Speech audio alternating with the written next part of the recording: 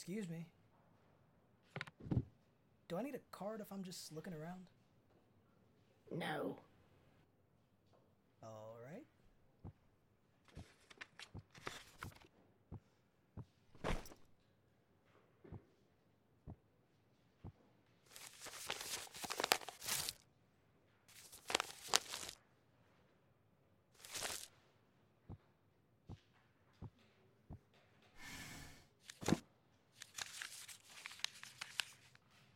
As a skeptic, it had been hard to take anything the medium had said seriously. However, without any other leads, Jack had become more inclined to listen. She had said something cryptic, of course, about looking to the past. Unaware of any significant events in Hannah's life, he decided to start with the town history. Before him lay 3 stacks of preserved local newspapers, one from the last decade, one from before, and one that dated back to the early 70s. They were under the category Year in Review. This page highlighted 1991's biggest sports games at the local high school. They'd won a state championship with John Mallory as the quarterback. A photo directly in the middle of the paper showed Mallory and the coach holding the trophy. Behind them, the remaining players stood in a single-file line. As a musician, Jack had never been popular with the jocks of the school, and this display of Mallory in the paper only ignited annoyance and anger inside him. Jack stared at a bolded headline on the front of the 1986 newspaper. It read, "Hunt for Lexi Howard turns up no evidence." The body of the news story read, "The disappearance of Lexi Howard continues to baffle local police as searches continue, but no new evidence is uncovered. 8-year-old Lexi was last seen on September 18th of this year as she left the family home to play with a group of close friends. Children from the friend group along with their parents have since been questioned, but local police have yet to name any suspects in their investigation. Citizens of Mooresville have their own theories as to what happened to Lexi, many of them involving kidnapping and possibly murder.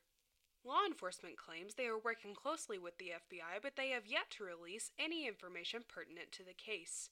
Lexi's parents have said they simply want their daughter home, and if anyone has any information, to please contact them. Citizens can also leave a tip anonymously with the National Center for Missing and Exploited Children."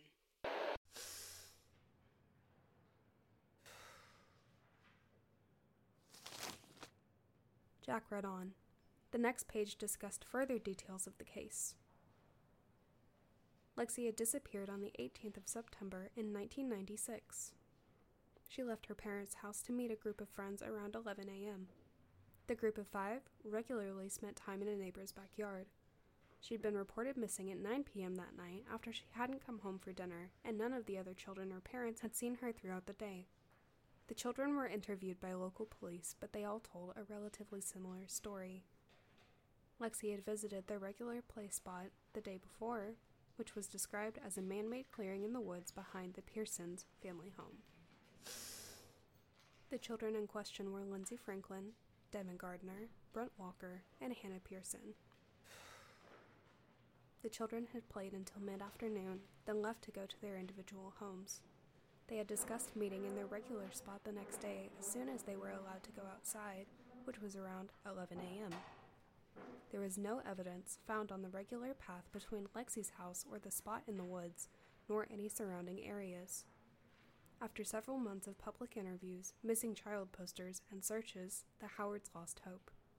It was as if Lexi had vanished into thin air.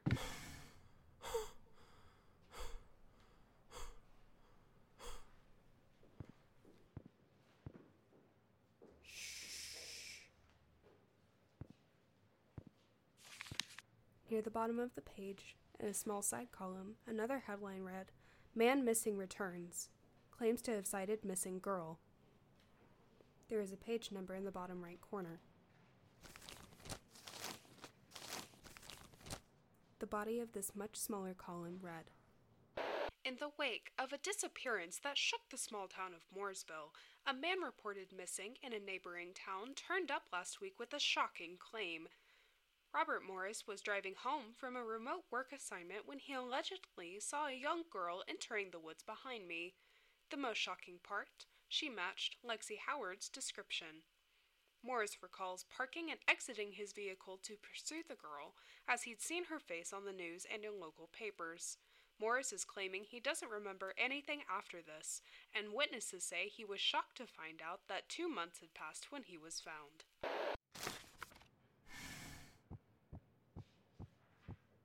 Do you have a section for local disappearances? Want to take a breath? Do you? There's crime archive over where you were sitting.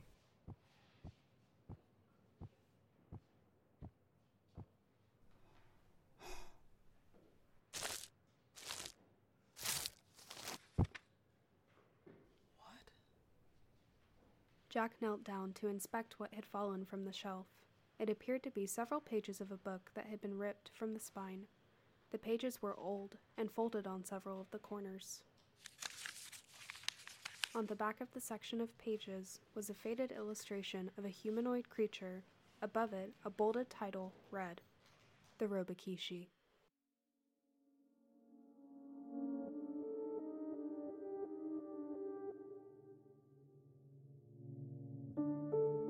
This episode stars Alex Cooper as Jack, Rachel Johnson as the librarian, and Brennan Cherokee as the narrator and newscaster. It was written, directed, and assistant edited by Brennan Cherokee, with senior editing, sound design, and music by Antares. If you enjoyed our show, please rate, review, and subscribe on Google Play, Apple Podcasts, or your preferred podcasting app. If you would like to support those who volunteered their time to make the show possible and help offset the cost of production, you can donate to our Patreon at patreon.com/atdldpod. Donating to our Patreon also gives you access to later episodes, talking heads from our actors, live Q&As, and much more. You can follow us on Instagram at allthedreadlongdaypod and like our Facebook page, All the Dreadlong Day Podcast. If you have a ghastly experience you would like to share, you can email us at allthedreadlongday@gmail.com. Thank you for listening to this episode of All the Dreadlong Days, The Legend of the Roebuckïshi.